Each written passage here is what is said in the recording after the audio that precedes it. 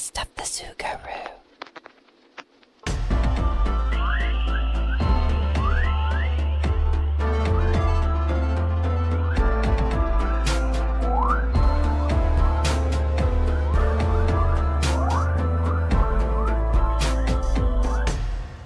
Episode 3.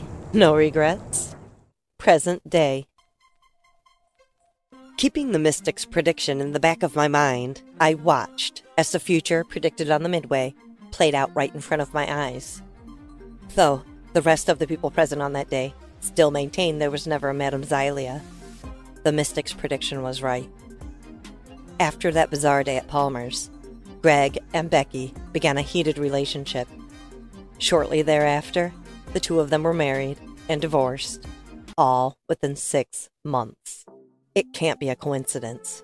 I know what happened. The mystic saw the future. Too bad she had no real predictions for me. I would have liked to known about my fate, to not have been tricked into Max's games, to have known about the rut I've gotten myself into, gnawing at my life. A few years ago, out of the blue, Greg called because he needed a new roommate. Personally, I needed a new rut, so I moved into his spare bedroom. That phone call was almost 3 years ago. I'm still spinning my wheels in the same place. I'm tired of thinking about the bygone days of my youth. It's time to ponder my next move. The sound of Greg leaving the house lures me from my room. I tiptoe to the living room and watch some television until I'm exhausted enough to go to bed.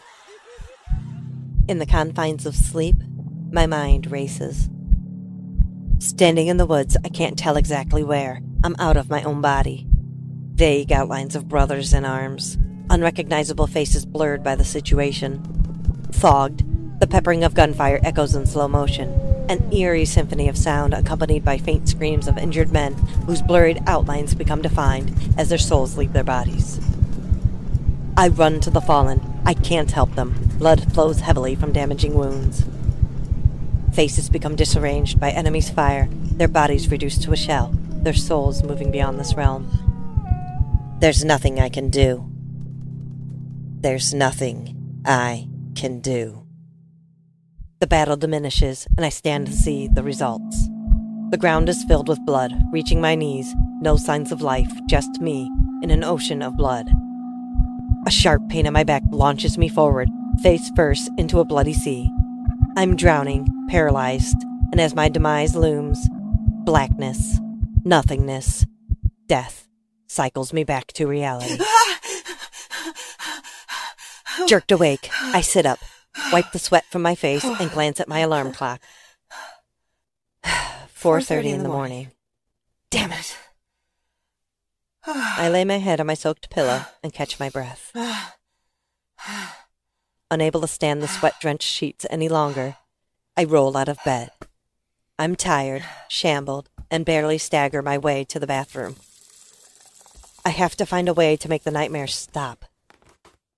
I rip the sheets from my bed and stumble in the dark to the washer. As the wash cycle begins, I grab my clean sheets from the dryer and attempt to sleep again. Thanks, Greg. Sulfur, structure fires, blood, and diesel, the smells which still linger in my nose and bring the stress of dreams into reality.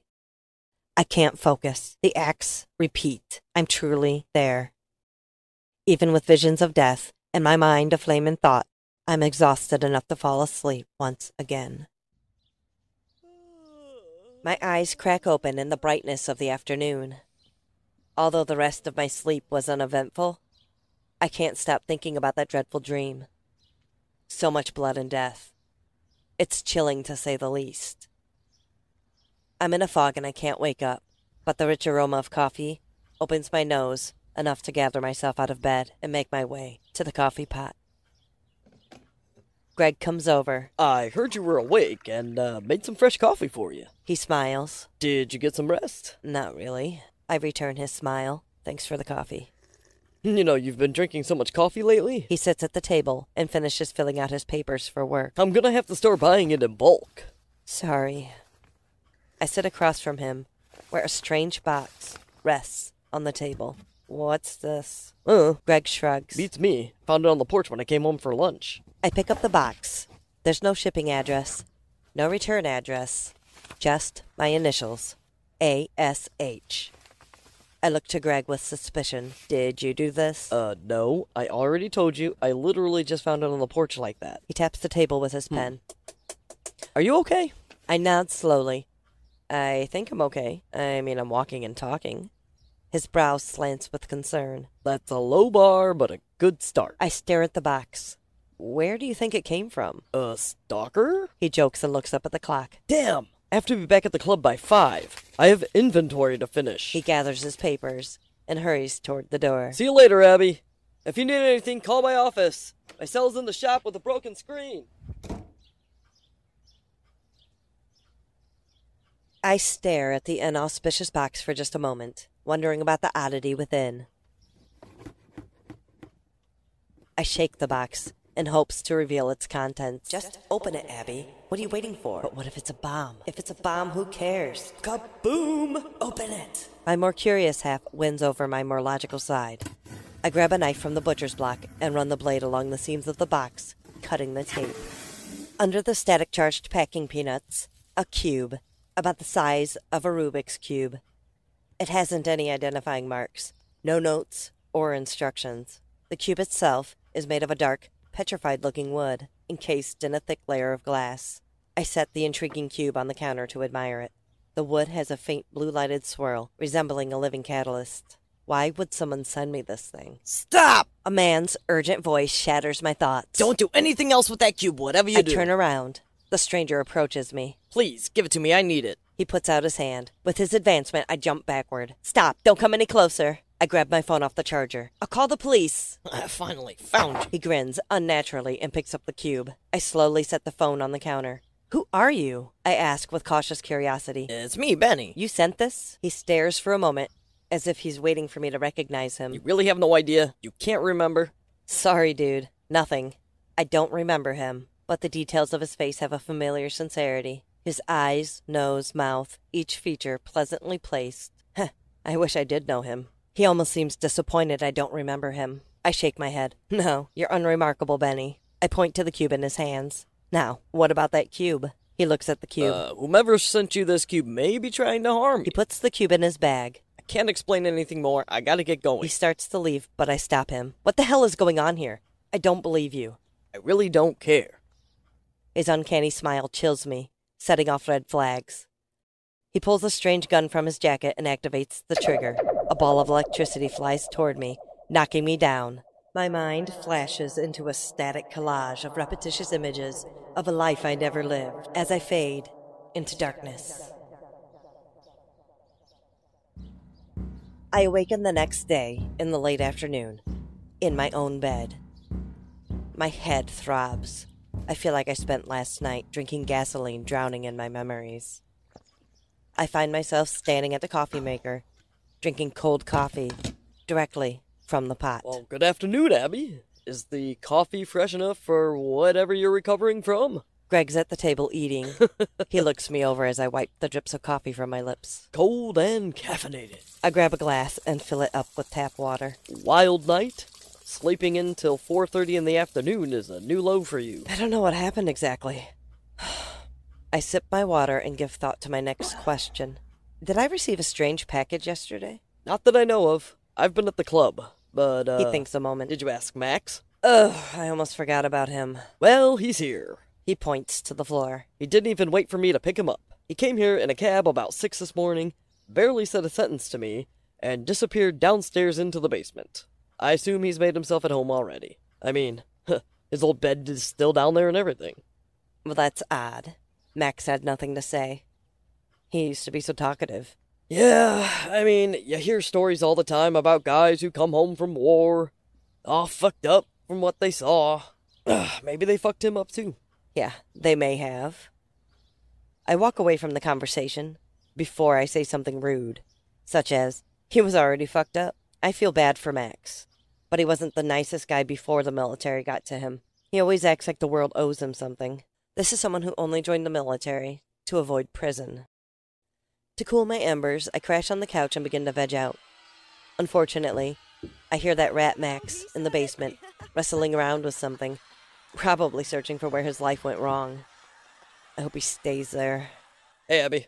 Greg comes from the kitchen holding a bowl of popcorn. Want to watch a game and chill with me? He plops himself down on the couch beside me. I steal a handful of popcorn and hold up the remote for him. Thanks. He happily snatches it, turning the channel to a hockey game. The Kings are on later tonight. He munches on his popcorn. The game doesn't keep my attention, so I begin to toss the popcorn in the air, attempting to catch it in my mouth. After a few attempts, I actually make it. I look at Greg. He claps slowly. Good shot. But you know I'm better. He tosses a few pieces but can't catch them. Yeah, you're better at making a mess. I chomp my kernels and watch him. A loud bang echoes from the basement. Greg stomps on the floor in return. Hey, knock it off! We're trying to watch people score here! He nudges me, like I didn't hear him. What do you think he's doing down there? He turns the volume up louder on the TV. I laugh at his double entendre. Honestly, I don't know and couldn't care less. I grab another handful of popcorn. He mutes the TV. He won't even come upstairs. Well, then why is he here? I pick through my popcorn. He's only here because when my dad died, he willed the house to both of his sons. Me, and unfortunately, Max. Well, Max is just like your dad. I finish my popcorn, dust my hands, and take a drink of my water. No. My dad was much worse. Yes, Max is a bastard. He picked on me my entire life, but I still love him, and he's nothing like my father. Well, love him or not, he's still an asshole. I know he is. That's why I don't understand why you fucked him. Whoa, ouch. I hide my watering eyes. Whatever. I don't know why you have to bring that mess up. But you know it's true. You said it. He looks ashamed for both of us. I'm sorry. I know it'll be awkward, but we'll get through it together, and we'll laugh about it later. Can we drop it now? I pout. Greg puts his head on my shoulder like a sad dog. Much later. I glare at him. Yippee. In the meantime, can we watch the game? I'm sick of talking about your brother. Yes, ma'am. Greg unmutes the TV and continues munching his popcorn, while I fluff the pillow and curl up on the other side of the couch. There's a saying, hindsight is 20/20. Let's just say it's accurate. I've known Max and Greg Mackenzie practically my whole life. Looking back, I lived my life in a bubble. I was intentionally blinded by my own young ignorance. I looked up to Max. Unlike me, he was always an intriguing character, flying by the seat of his pants. He dropped out of high school at 17 and turned to the family drug business for income. His uncanny ability to make money was why almost every girl in the neighborhood fell for him. But not me. I just always found him to be repulsive and arrogant. I know I was never completely innocent. Before Greg's graduation party, the only reason I would ever talk to Max would be to buy a bag of weed from him here and there.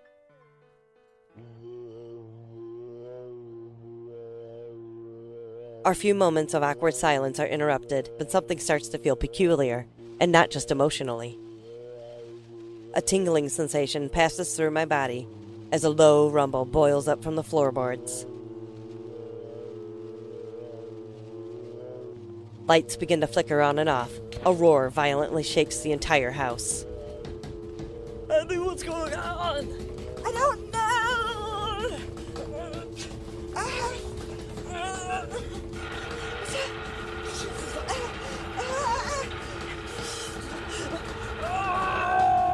Electricity dances across every surface. The charge frolics in the air, raising the hair on my skin.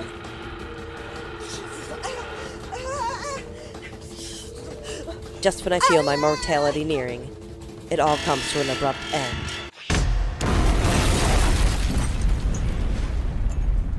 In an explosion of light.